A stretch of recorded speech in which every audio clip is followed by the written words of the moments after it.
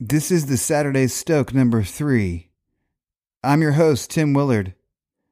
Think of it like a shot of espresso for your soul.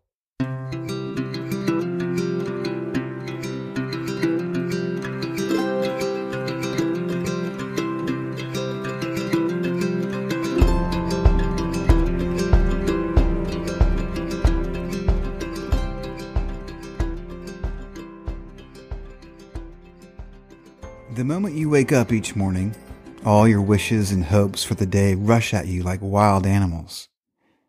And the first job each morning consists in shoving it all back and listening to that other voice, taking that other point of view, letting that other, larger, stronger, quieter life come flowing in. C.S. Lewis, The Joyful Christian. I'm often asked, how can I participate in the daily fullness God gives us through beauty? My reply is simple: the morning. Can it be so simple?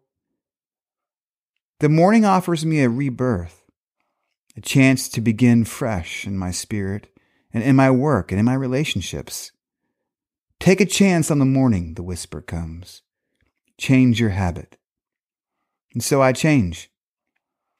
Instead of filling the morning with the pace of my workday, I slow it down by rising earlier than I'd like to. That's okay. It'll be worth it, I tell myself through my grumbling mouth and groggy eyes. And it is. Here is what I do in these early daily moments. First, I let the morning breathe. I allow it to be a reverent time of conversation and thought. And I find the day goes as the morning goes. If I begin with noise, I will inherit noise throughout the day. And I let prayer enter my mind first. And I can pray even while I exercise or when I'm finding a quiet morning trail on my bike. I let prayer go out like a conversation. I don't overthink it. I talk to God as if He were a friend, joining me for a walk or breakfast. As we talk, I thank Him. I find the act of thanksgiving to be an act of life-givingness. In the same way that my friend's eyes brighten when I thank him for letting me borrow his tool. The same way my wife's shoulders ease when I thank her for her help. When I thank God, it's like turning the key to a magical safe. And once opened, the safe releases new discoveries. The magic of spiritual thanksgiving unleashes reminders of God's faithfulness, His blessing, and His provision.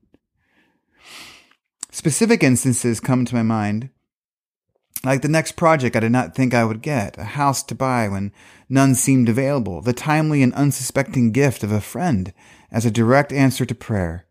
These morning moments extend beyond some perfunctory ritual. The act of giving thanks for these kinds of things to God eases my anxiety. It does the opposite of what moments on a device do to my mind and spirit. If you're like me, sometimes you don't know where to begin during times of quiet prayer. But here's how I approach it. And Paul, I recall, does not simply tell me to stop being anxious in Ephesians 2:8-9. He tells me how. Pray, ask God for help, and thank Him for the little things, the big things, the things you forgot to thank Him for. How quickly I forget that God delights in me, and that He loves when I thank Him.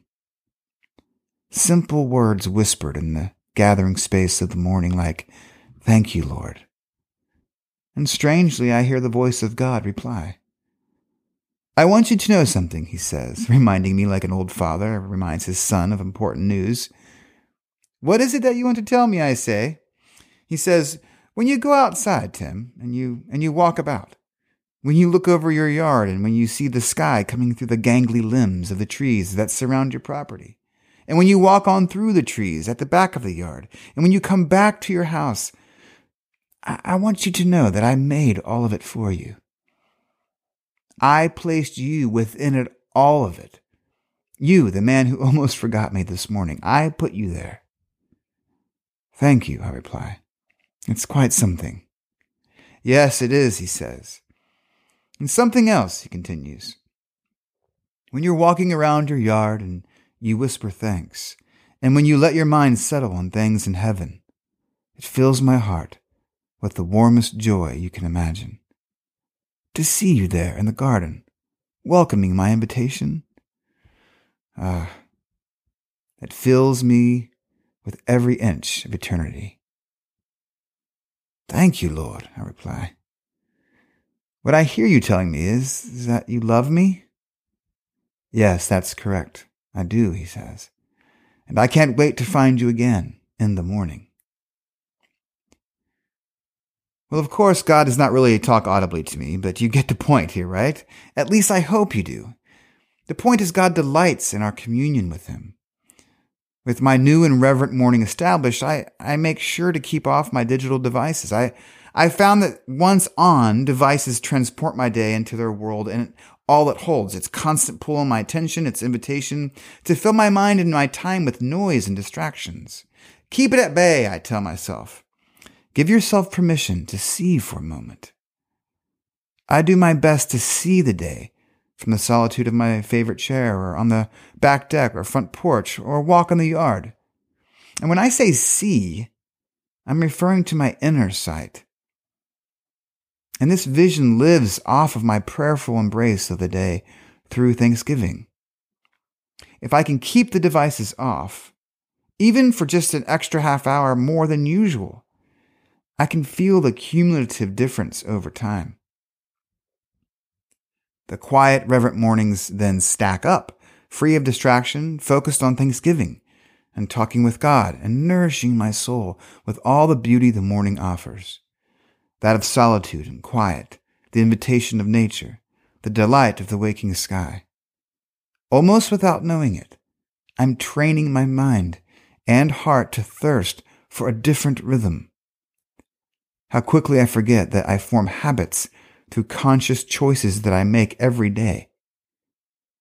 The morning presents a perfect opportunity to turn my focus away from noise and distraction and toward the voice of God, toward a pace that invites reflection and prayer and conversation with others, a pace that invites me to truly see the world in all its nuance, uniqueness, and splendor. The Stoke doesn't always come from hooping and hollering, y'all. Sometimes the best Stoke comes from the quiet. Stay stoked, my friends.